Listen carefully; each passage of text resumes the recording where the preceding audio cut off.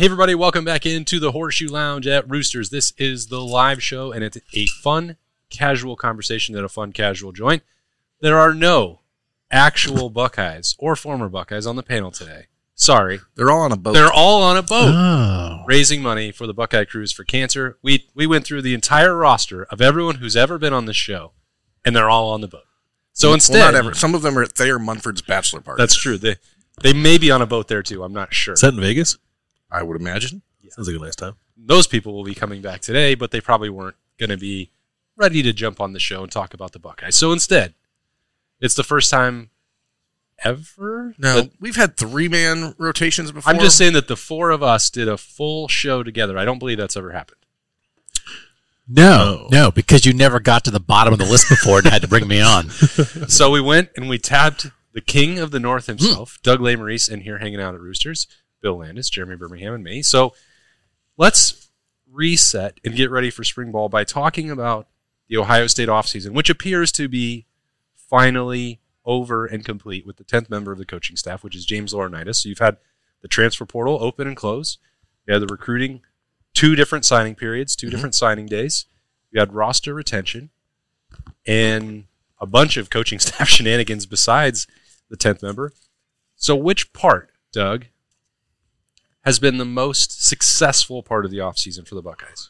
Well, I sent this out to our tech subscribers who are part of our thing here at the podcast. And the coaching staff, I think these 10 assistant coaches, this might be the best staff, 1 through 10 or 1 through 9, that Ohio State's had since the 2002-2003 staff that won the national title. It had 4 guys who went on to be head coaches: Mel Tucker, Luke Fickell, Mark Snyder, Mark D'Antonio. In terms of top-level guys and not glaring weak links, because basically almost every staff since then, there's been somebody who got a job at Ohio State because of who they were related to, and that's not the case anymore on this staff. So I think when you talk about adding guys like Matt Guerrieri and James Laurinaitis, and you have up-and-comers like Keenan Bailey and what Tim Walton is doing as a veteran right now, and you put Chip Kelly on top of that with Jim Knowles and Brian Hartline, like, to me, it's as good as you've seen in 2 decades. So I have to start there. 2014 staff was pretty good. Bill and I got a question about that, I think, on Freaky Friday. Yep. Like, yeah. When was the last time they had both play callers in the booth? Like, we went back and were thinking about the alignment of the 2014 staff. Again, another one that won a national championship, probably not a coincidence.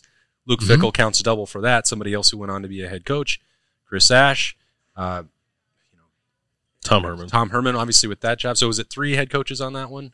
I guess it was, but Drayton was. Oh yeah, That's true. Yeah. So I guess Temple. it's a tie there for 4, but it's so important. I mean, we think about that all the time, and we just talk about, well, the rosters are going to win you a national championship, and you have to have them. But if you don't have an elite coaching staff, they're probably not going to get there on their own. To me, the biggest thing of this offseason isn't really that tangible. Like when you talk about the success of, the transfer portal or the hirings, it's just Ohio State was on the brink of things going, I think, on tilt at the beginning of January. And the way that Ryan Day, for being so inexperienced, has like completely shifted the national narrative in a month is something that I don't think anyone would have really expected based on the first 5 years of his career. Not because he had shown that he was incapable of doing that, but just because he hadn't done it. And it did feel after the Missouri loss, even though that, people inside out were probably not thinking about that loss in such a catastrophic sense. But nationally, I think people are looking at it going, what is going on there?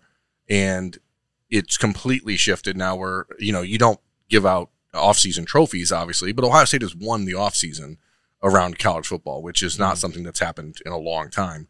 And it could have gone very decidedly in the other direction. And the fact that Ryan Day was able to add the players he did in the portal, do what he did on the coaching staff. I mean, first bringing in Bill O'Brien and then being able to pivot so quickly to Chip Kelly, like that was a very our coach has grown up. And I think that was a bit of like a question mark for people after November, right? I gave you the option to pick the best part of the offseason. I picked all of it. You said all of it? The whole offseason, the whole thing. Yeah, that's right. Just went full Schlegel on them. Yeah, I mean, but it's true. I mean, because it's you were on the verge of being a national punchline. And I mean, there are still people who will look at Ohio State that way until Ryan Day beats Michigan again, or until they can, get another national championship. So people are going to view it that way regardless, because there's people who are just hater-ass haters, you know what I'm saying? But I do think that when you look at how this offseason could have gone, like the fact that it didn't and it went the exact opposite, a 180-degree turn, like that was unexpected. That's why I think the players that decided to come back, I think, is like this. The Doug is right on the staff stuff, and Berm is right on the whole offseason. Like, how can he be wrong? Yeah, how can he be wrong?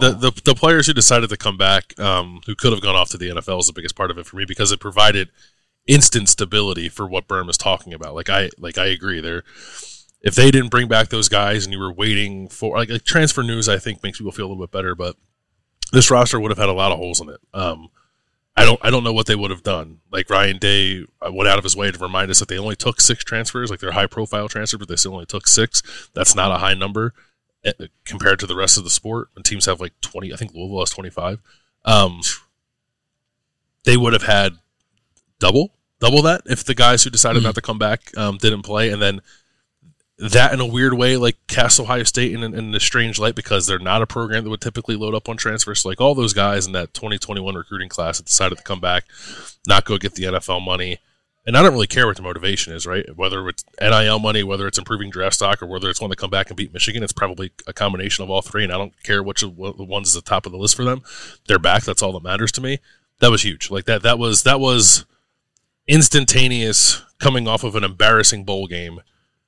This program's not falling apart because all these guys have decided to come back for one more year to help this program get to where it needs to get to. What I think is interesting, Bill, is that if you look at the guys that did leave, like the 17 or 18 guys that did leave, right? How many of those guys would have stayed if those other guys weren't coming back or weren't talking about it? Because I think that some of the attrition they had, like we view it, I think, in most cases outside of like Chip Traynham or Julian Fleming, I think we can look at the roster and say they got stronger because of this attrition, probably. I mean, if you have to replace, and this is not to knock any players that have left the program, but if the goal here is, okay, well, now we got Ryan Turner and Jair Brown at corner with Jermaine Matthews, then all of a sudden it becomes a much different conversation heading into next year. So I don't know that all those guys, like the Jermaine Matthews return, the Jordan Hancock coming back, the Denzel Burt coming back, those guys were the reason that the Ryan Turners and Jair Browns were saying there's no path for us here. But if the path was for those guys to be there, like then what does this team look like? So I think that like there were holes, but you also were just going to have the guys that clearly weren't good enough being starters. Yeah, or even ready. Yeah. I think the guys who decided to put off the NFL and come back are the most important part of the offseason, to Bill's point. It goes further than just their good players staying on the roster. I don't know how much of what happened in January after that, including the coaching staff, including the transfer portal additions, how similar that actually looks if the national narrative is still about Ohio State falling apart and all of their good players are leaving. Like, would Will Howard have wanted to play for Ohio State if Emeka Egbuka was not coming back and Marvin Harrison and Julian Fleming were already gone? Maybe he would. He would. Yeah, he would have. I mean, if the other option is the NFL, like how much is that going to go help if you don't know who's going to be on the offensive line block? I don't think Caleb Downs would have come and played in the secondary where he was the only guy who had any experience. Yeah, I just think he would have ended up at Georgia. Down the road, if you're looking at the transfer portal guys, you would have had to take more of them, and so maybe the NIL collective issues had been resolved that it would be so appealing that they could just go splash it around and pick up whoever they want. I don't know, but if other people were leaving and then Ryan Day's out there trying to say, please come complete my coaching staff, I'm definitely not getting fired after 2024. Don't worry about what's going on with the roster. I think it would have been a tougher sell for everything. Not saying that they couldn't have handled it, but certainly starting with Jack Sawyer and Emeka Egbuka putting down their marker, we're coming back and we want you guys to come do that. I think that added momentum for every part of the program into January. I don't know if it would have looked exactly the same. Maybe it would have, but Doug, you seem like, especially with the Will Howard part, that wouldn't have been an influence. I mean, they were a minute away from beating the national champs. Right. So, like, I do I don't think they were actually as close to falling apart as like the national narrative is. It's like they played right with Michigan, and then Michigan was better than everybody. And then but the whole roster was going to turn over. No, I know, but like the whole roster turns over to Ohio State all the time, and so they wouldn't be as good, clearly. But there's also a point of like, well, Chip Kelly still would have come here, and then we'd be sitting here talking about Carnell Tate and Jeremiah Smith, and we'd be talking about C.J. Hicks and Sonny Styles and Kenyatta Jackson and Caden Curry and. I'm not disputing it. I'm clearly not disputing it. But I think what they would have had to do is just like the national narrative is stupid. Yeah. Like the national narrative about Ohio State was stupid. Like Ohio State stinks. It's like Michigan went 15-0. They were that close on the road against Michigan, right? So I think it would have been a perception battle that they would have been fighting, or they would have had to just like put on headphones and turn out the noise because people would have been able to shout that louder if they didn't have the guys coming back. But it's like I say this all the time. The first year I covered Ohio State in 2005, AJ Hawk, it was AJ Hawk's last year, and I was like, that's it. How do you replace AJ Hawk? Like they're done. I'm like gonna go 3-9. Like how do you? And then like. They were like, hey, James Laurinaitis is going to start as a sophomore. It was like, it's fine. He's a 3-time All-American. So I just like sometimes when it's like, what would Ohio State do? It's like, I don't know. Bring in the next group of guys who are going to be great because that's what Ohio State does. No, I think that's true. But I also think that those players coming back validated Ryan Day in the national perspective. Well, in the national perspective, yes. Yeah. But that matters because this is a program that has been very influenced by the national perspective at times. And we've seen Ryan Day get so far into his own head in the last few years because of the outside noise that whether or not he put on those headphones and blocked it out, or whether it was those players saying, we're coming back for you, like something changed. There's a palpable difference, I think, in his demeanor this offseason. But do you think there actually would have been a problem with Ohio State if another 7 guys had gone pro? Would you have viewed that as a cultural problem? No, I don't. It's not a cultural problem, but it is a problem of 2024 when it is an absolute must-win year for Ryan Day to go into 2024 losing those guys. The secondary. I want you to look at what the secondary would have been if you lose Lathan Ransom, Jordan Hancock, Denzel Burke. What does that secondary look like heading into 2024 in a pivotal year for Ryan Day? What does the defensive line look like if Jack Sawyer and Tyleik Williams and JT Tuimoloau leave in what is a must-win year for Ryan Day? That becomes, you go from having the best defense you've had in 5 years in 2023 to what would probably be another 2018 or 2021 style defense in 2024. I somehow have wound up on the side of like, it doesn't matter that JT came back. Like that's not what I intended to be here. It's got like, all the way there. Who cares if Emeka Egbuka and Denzel Burke are back? It doesn't matter. That's not at all what I mean. I think, Doug, to your question specifically, if all of those guys had left, I actually do think that would have been a cultural problem. Because they hadn't won anything. Because none of them had accomplished a single thing at Ohio State. And if they didn't believe that they could accomplish that, and I'm not saying the only reason that they're all back is to beat Michigan, win a national championship, the things that they've not done. I know that NIL is part of it. I know that there's support financially for them that makes it more appealing now than it did 5 years ago to stay in school and come back. But if you spend all that time saying that those things are important to you and you don't think that you can accomplish any of them, that does become at some point a reflection of Ryan Day. All of them chose to cast their lot for another year at Ohio State, either to get developed or to take advantage of the opportunities, or to Bill said, we don't know which one is number one for them, and it doesn't really matter. But if they preach brotherhood and winning the game and getting gold pants and competing for championships, and then none of them decided to do that, I think that would have been a damning reflection of the program. In narrative and perception, or in actuality? I think in actuality.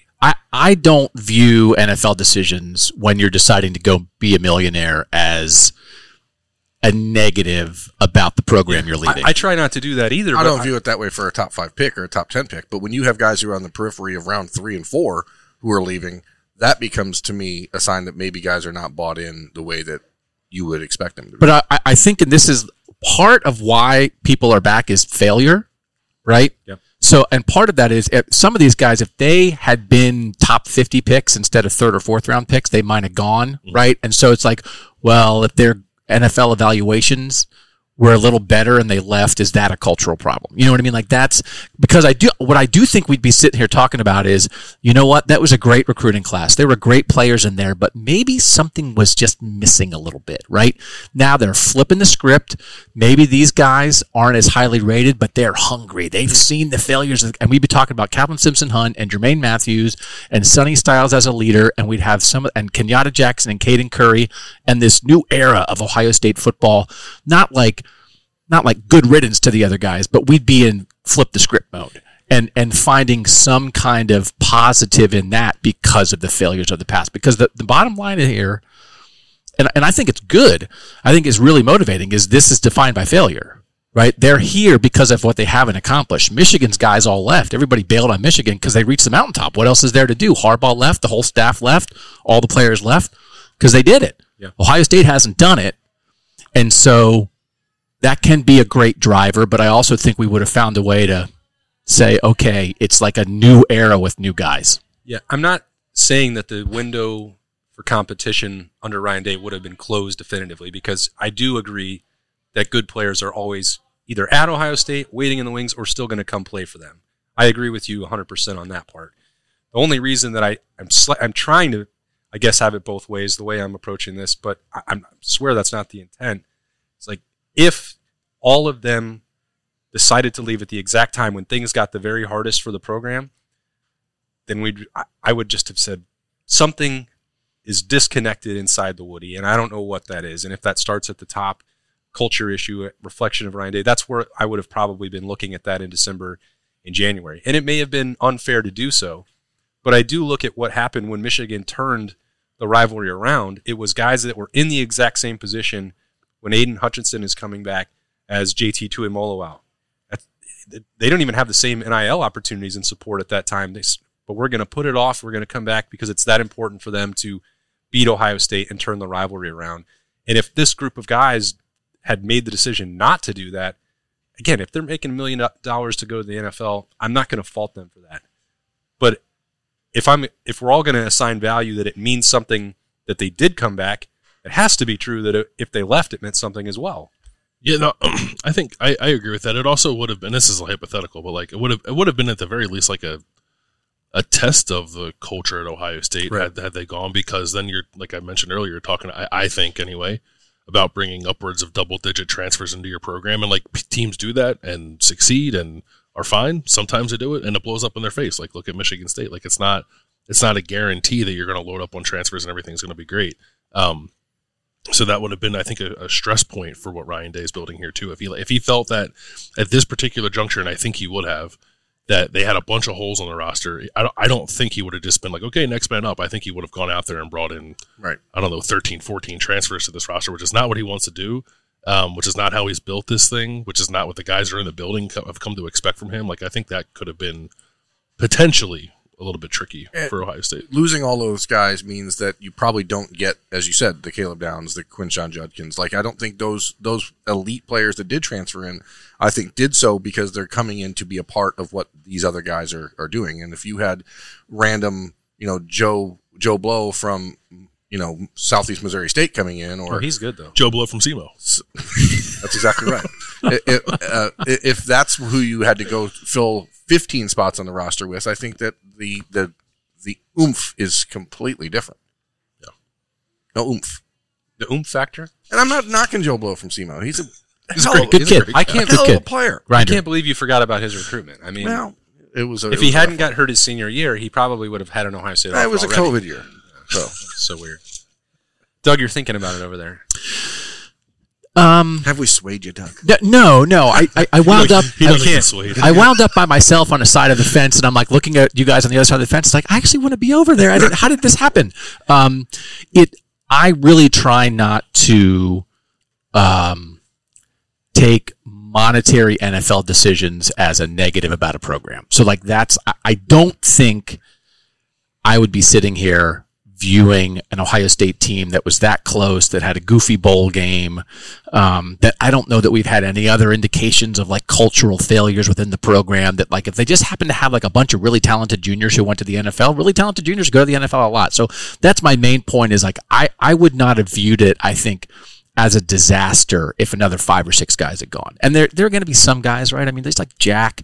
Jack, it feels like he's just got a little more there to reach. He played so well at the end of the year. He's a local kid. Like, him coming back makes sense. Emeka got hurt, right? If Emeka, and that's a little bit part of this too. Like, if we're going through this, like, we'll say Emeka didn't get hurt. Yep. If he would have left. Let's say Denzel Lathan played 15% better, right? Like, all these, like, part of why they're here is because of what they didn't quite do. If they have been better individually, would we view it that way? So that's my main thing. It's money, man. I love money.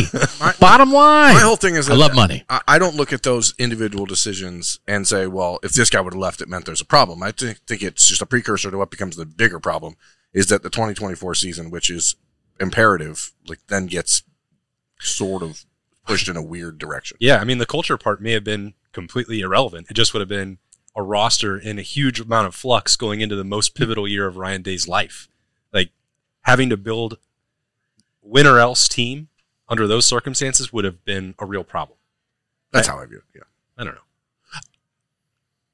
Come on our side of the fence. Well, I mean, I almost think that's a different fence. Because one of the other things, I'm boxed in by fences all around me. There's a roof on me now. There's a hole.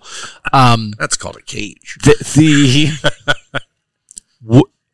There is going to be a win or else. I don't like the word narrative. There's going to be a discussion about, like, you've got to win. The pressure is on, right? So now we're at a point where there's going to be people out there saying, like, you're so good. Look at all these great players you have. And what's the result of having great players? The pressure is on. It's like, I don't know. Is the result of having great players just like a great opportunity to win? Like, why does it automatically have to lead to pressure? I almost think, though, if it would have been like, man, this is like a reset year doesn't exist at Ohio State, but the quarterback transferred. All of these guys went to the NFL because they're going to be millionaires. Maybe you take a breath and just, like, realize maybe this is more like 9-3, and man, oh man, in 2025, Julian Sand or Aaron Nolan are going to be awesome, and, like, let's roll. But, like, would that mean that Ryan Day would have been fired? You can't do that. Yeah, what do you mean? You can't do that on the heels of losing to Michigan 3 years in a row and not accomplishing any of your goals, though, can you? No, you're but right. Like, so you think, like, he's at that point? Yes, I do. If he would have won the national championship 2 years ago or last year, then you're allowed to do that in 2024. But you're not allowed to do that in 2024 after losing to Michigan 3 straight times. You're just not. To me, it would not have. Okay. I mean, you're right. You're talking about this from a perspective of, like, a sane person. Right. Is that my mistake? I'm on the sane side of the fence. I don't what know. are you doing over there? Doug, we forgot to tell you, Roosters is the irrational show. You're not allowed to think rationally. It's the irrational casual joint. But you can't do it after losing 3 straight times to Michigan. I would eat there 4 times a week if that was the real slogan. Oh, I love that irrational place. I know what you're saying. It would just be it would be a different vibe. To me, it would not necessarily be like the end of this era of Ohio State football as we know it. It'd be great if he could have a 2004 season. I completely agree with you. And I agree with you that you're not allowed to have those seasons anymore. I agree with that, but the extent that you can have it was 2023 in reality. Like, quarterback situation didn't work out. You're replacing CJ Stroud. Maybe it's an aberration.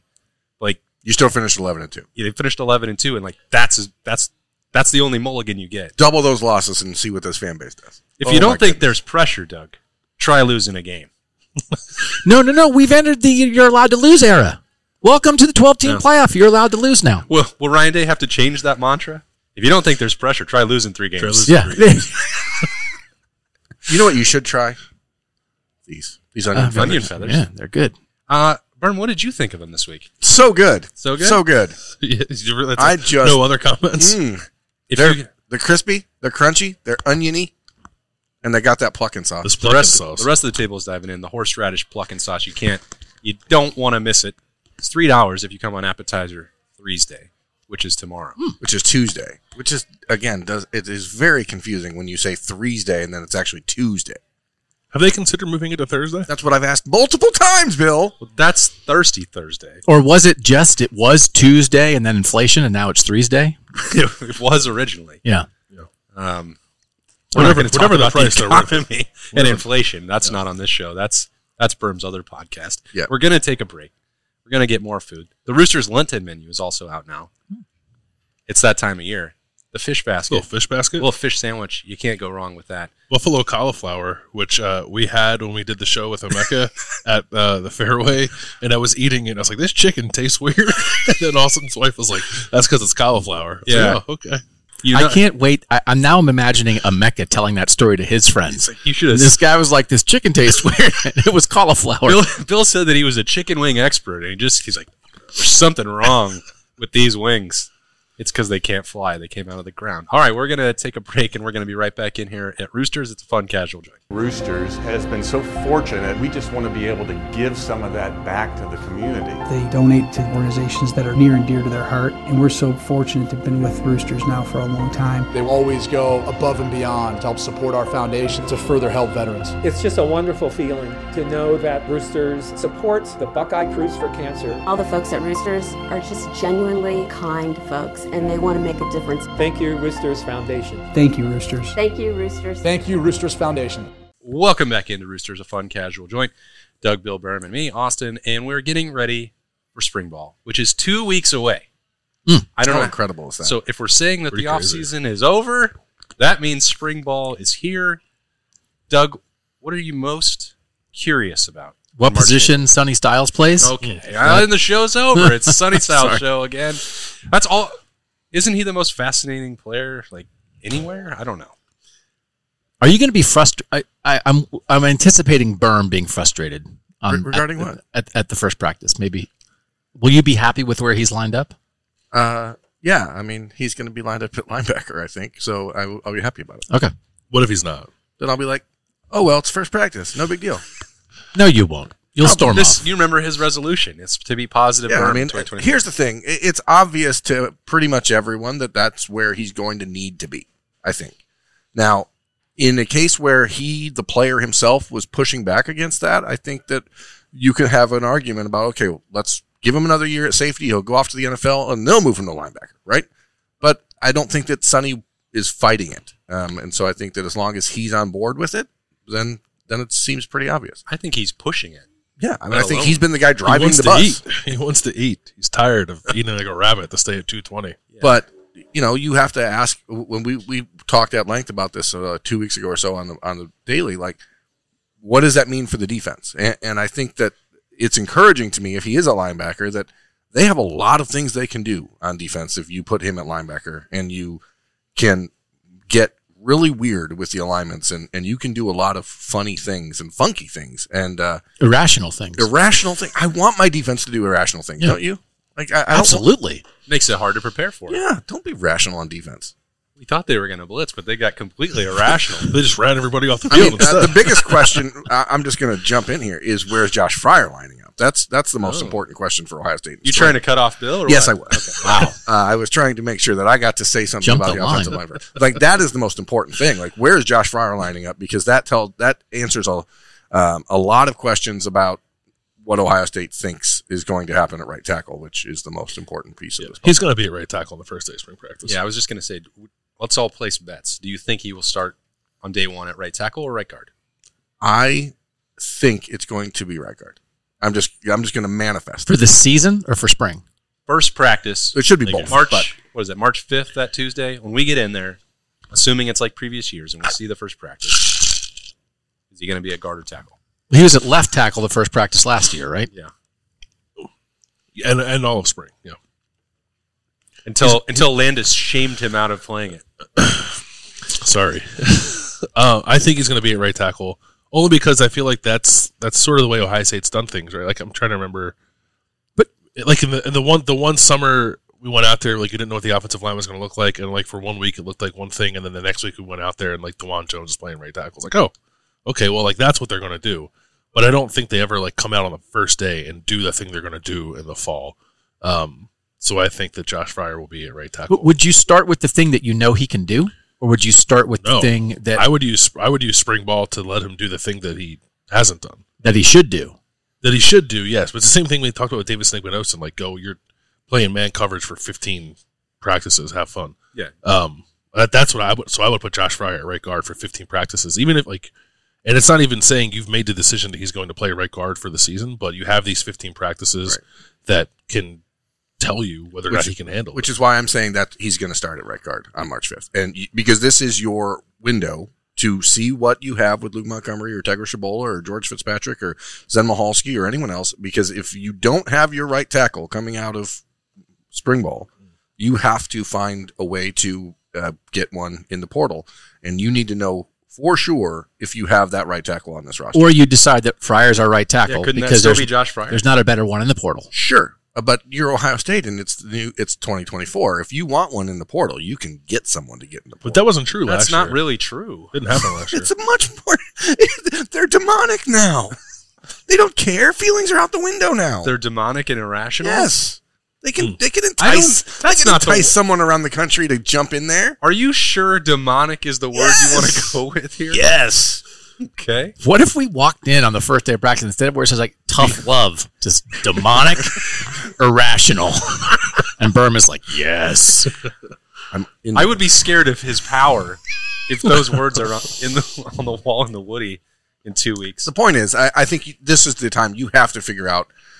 I think we can all remember a year ago, and Josh Fryer did the best he rightly could at right tackle, but it wasn't the right fit. And so if you're looking at this roster now and you want to see what you have with Montgomery or Shabola, which I think are the likely starting points of this next Iteration. exploration/iteration, then you give those guys the 15 practices to see what they can do. I'll buy that. I'll say Fryer right guard because you know what you have with him as a right tackle, and you need every snap in practice you can get of trying to see what else you may or may not have at right tackle.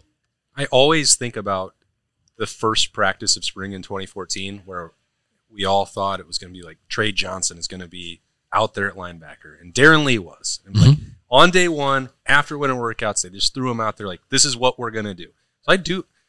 They did that with Michael Jordan, too. I can't remember who we thought was going to be starting at guard that year, but the first day of spring practice, Michael Jordan was... Matt Burrell? Maybe it was Matt Burrell. Yeah. Like, we can say March 5th doesn't mean anything. There's still 6 months to go. But it does feel like once they already get to that point, like it's practice 1 of 35, right? It's not one of spring ball. Also, let me tell you. Tell me how the schedule works, Bill. Spring is an extension of the It is. summer.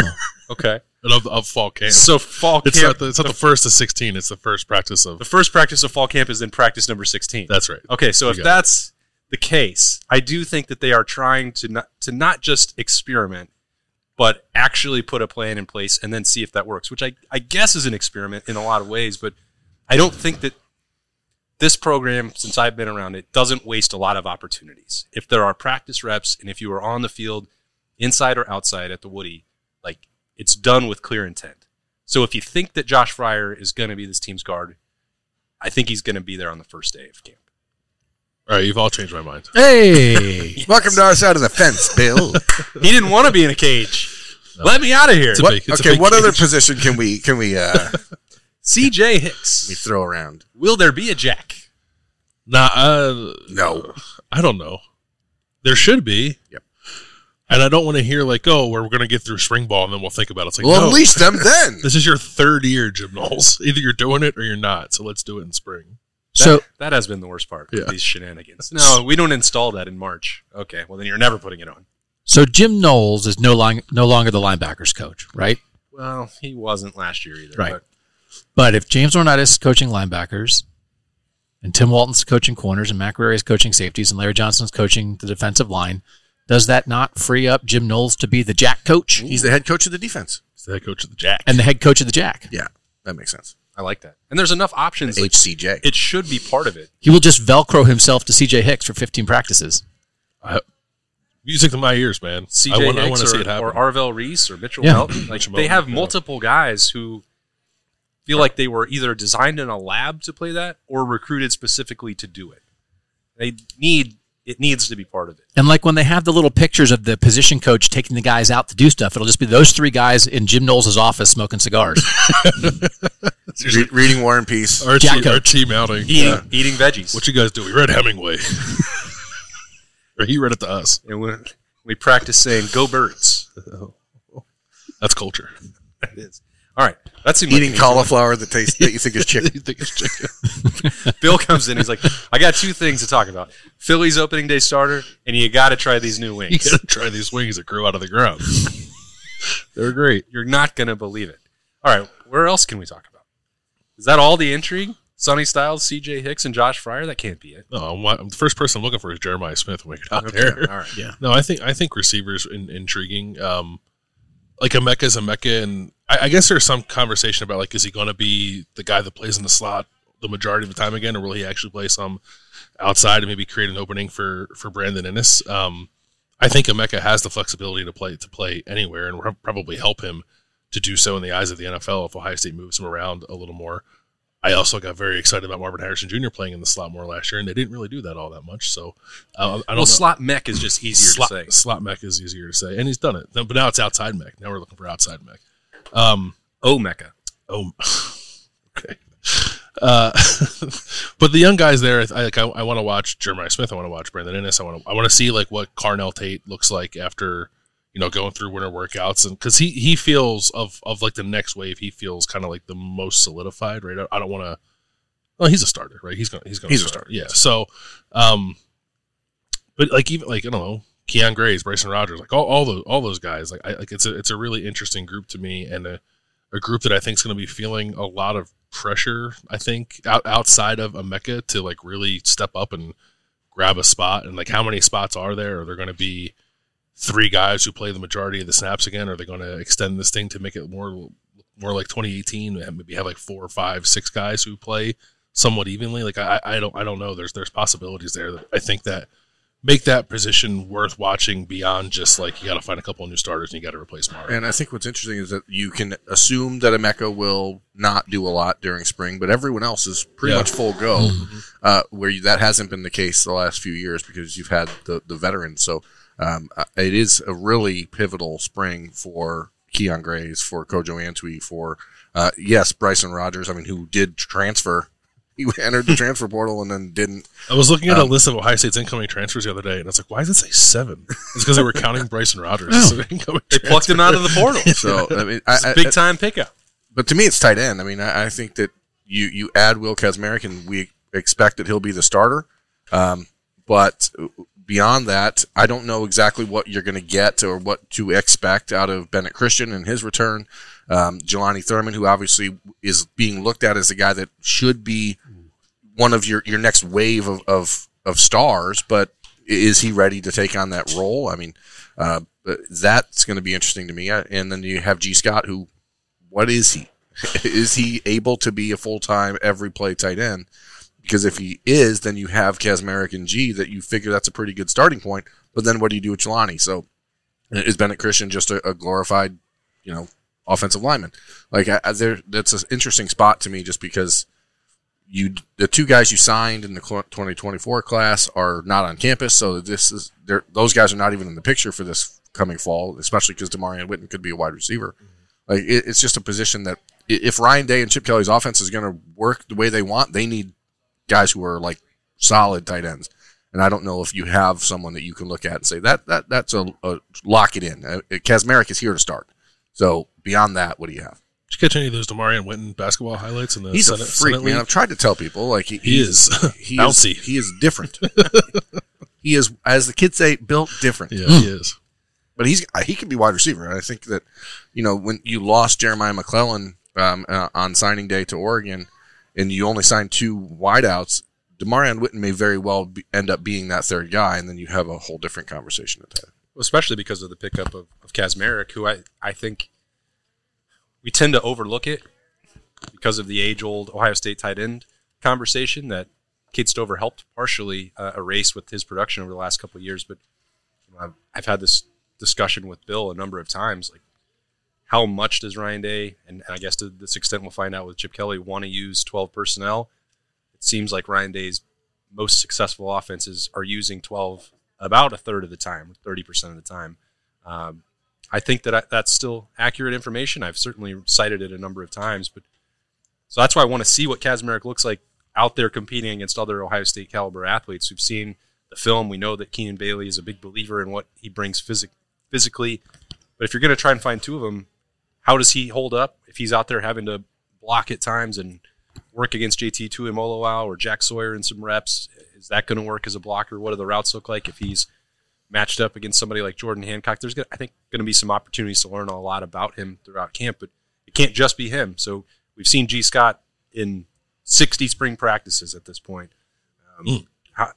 And you shouldn't see him for many of them this spring. Crazy, so it does open the door for Bennett and Jelani to have that opportunity. But I don't think he's not in a situation where his game reps mean that he is like a finished product at tight end. So he probably still has to be out there. This has been a long-term development project for him. What does that look like even if this final year coming back for it?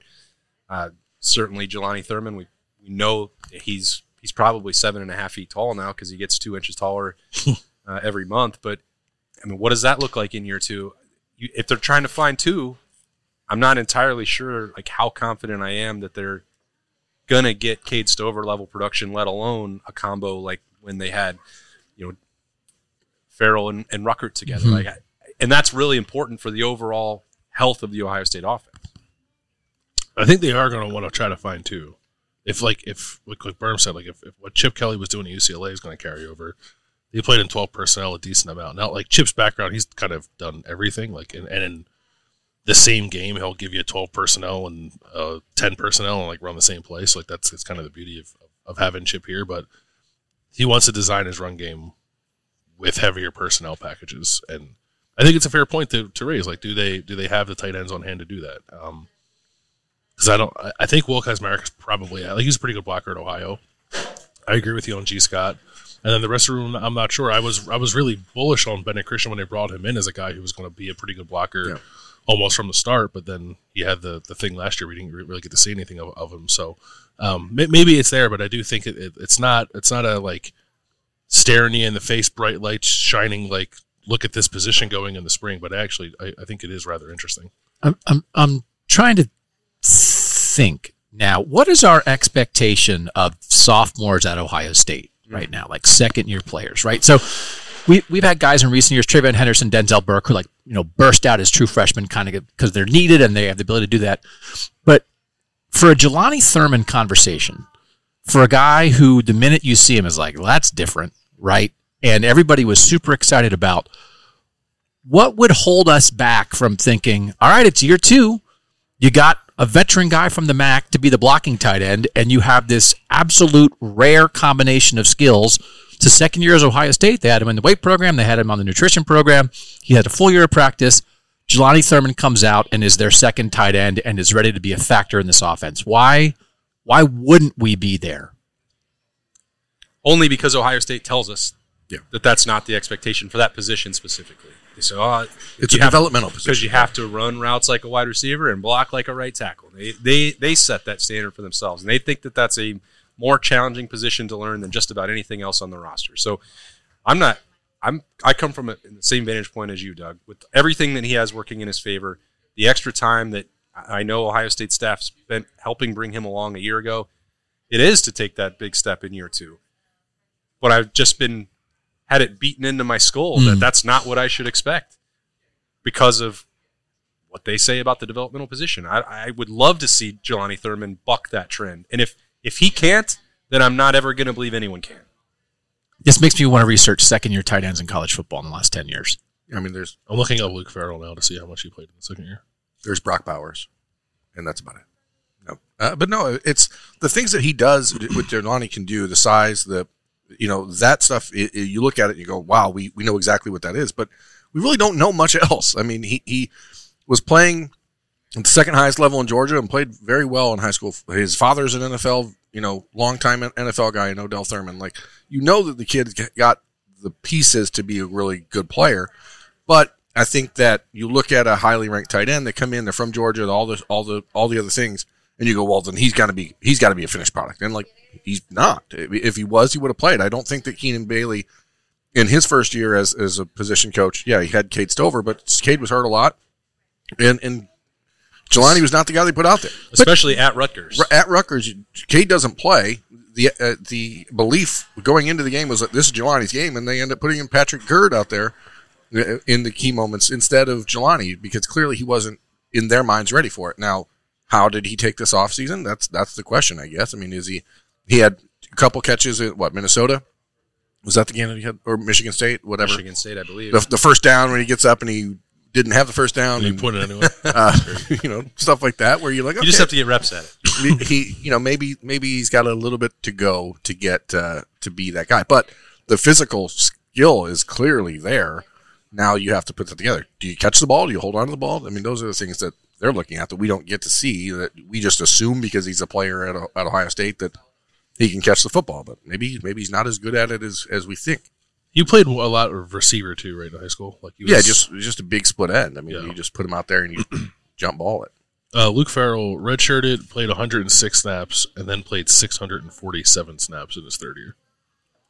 By the way, and that's about what you would expect from the Ohio State plan. What did Ruckert do in year 2, though? That's a great question, Doug. I'll research it while you guys talk. Yeah. I'm going to guess that the snap count was a lot. Doug, you have a phone too. Doug, you have a phone too. Why don't you look it up, Doug? Does he say that to you when you guys are recording Kings? Like he's staring at the screen and it's reflecting off his glasses, and you're just sitting there like, "You got that for me, Bill?" Is there people think sometimes on Kings that like I'm annoyed by Doug or like I'm bothered with the show to end because I'm looking things up. That's all I'm doing is looking things up. I'm not ignoring. You have a curious Good mind. excuse. Is there a different position, Doug, that you are like, okay, Luke Farrell played, or not, excuse me, Luke Farrell. Jeremy Ruckert played 130 snaps as a true freshman and then 405 snaps as a sophomore. So 2019. It can be done. I think that's It requires a different plan, right? Like they did not want. I think Jelani But you played had 20 Farrell, snaps last year. so you had that guy. Yeah, because they didn't need Jeremy Ruckert to go out there and be. But he was essentially a big split end for the Buckeyes in 2019. So now you got Will Kuzmarek. Will Kuzmarek is your Luke Farrell. yeah. Yeah. And Thurman's your Ruckert. Yeah. I mean, ideally, I think it works, but then you have the questions of, what do you do with G? Is there a role? I mean, that's what the spring is about, right? I think G's role is kind of what it's been. Like G's not. I guess G played more last year, but like they do stuff with third tight ends, or they have a package. You can have a package of plays for G. Put him in down on the goal line. I don't want to see G Scott. No offense, like block Jelani Thurman's path to the field if Jelani's ready to go. And I don't really have any reason to think he wouldn't be. Irrational. Demons. Too much rationality in this fun casual joint. Yeah. The mac and cheese bites are on point. Are they? Yeah. You give them a 10 out of 10? Yeah, I mean, you can tell just by looking at the fried food that's on the table right now that I can tell just by how quickly 6 of them disappeared. Yeah, this is a There's a different glow. the fryer oil has been changed this morning, you can tell. I'm very conflicted about how much I'm supposed to eat while All we're of it, doing Doug. the show. Yeah. All of it. Or For real? No, just however much you want. But don't feel like you can't eat. I had a summer job one time, and I was told that there was a girl I was working with who maybe kind of liked me a little bit, and then we ate lunch together, and after we ate lunch, she didn't like me anymore. So I think there's something about my chewing that I'm very apprehensive about, and I don't want people to turn off this show because of my Are chewing. you sure she liked you to begin with? That was the word. That was the word on the street. They at man. least got to eat lunch together. Yeah, That's step get one. some free chicken fingers. lunch out of it. out. Yeah. Where was So- this place at? It was a Hershey Park, Oh, okay. amusement park in central Pennsylvania. Hershey Park happy. Yeah. That feels like if we're talking about changing out the fry oil in Hershey Park, that we've reached the end of the road. We've hit the proverbial changing of the fryer oil on the Ohio State football offseason. We are getting ready to We went fry from Josh Fryer to fryer oil. That's the full experience that you can only get at Roosters with us in the Horseshoe Lounge. On Appetizer Thursday, which is a Tuesday, you can get the onion feathers for $3. Don't forget that. We'll have some Buckeyes back next week, I promise you. Once the Cruise for Cancer returns to port, we'll get Bob, Jay-Z, Zach Bourne, Tyvis, Bradley Robinson all back in here as spring ball approaches, which is 2 weeks from Appetizer Thursday tomorrow. Don't miss that. But we have a lot more coverage coming your way on the podcast all week long and on Kings of Columbus and Kings of the North and everything that we can possibly come up with all of these folks. That's Doug Lesmerises, Bill Landis, Jeremy Birmingham. I'm Austin Ward. Thanks for joining us. We'll be back again next week, and maybe it'll be even better. I don't know, but we'll talk to you then.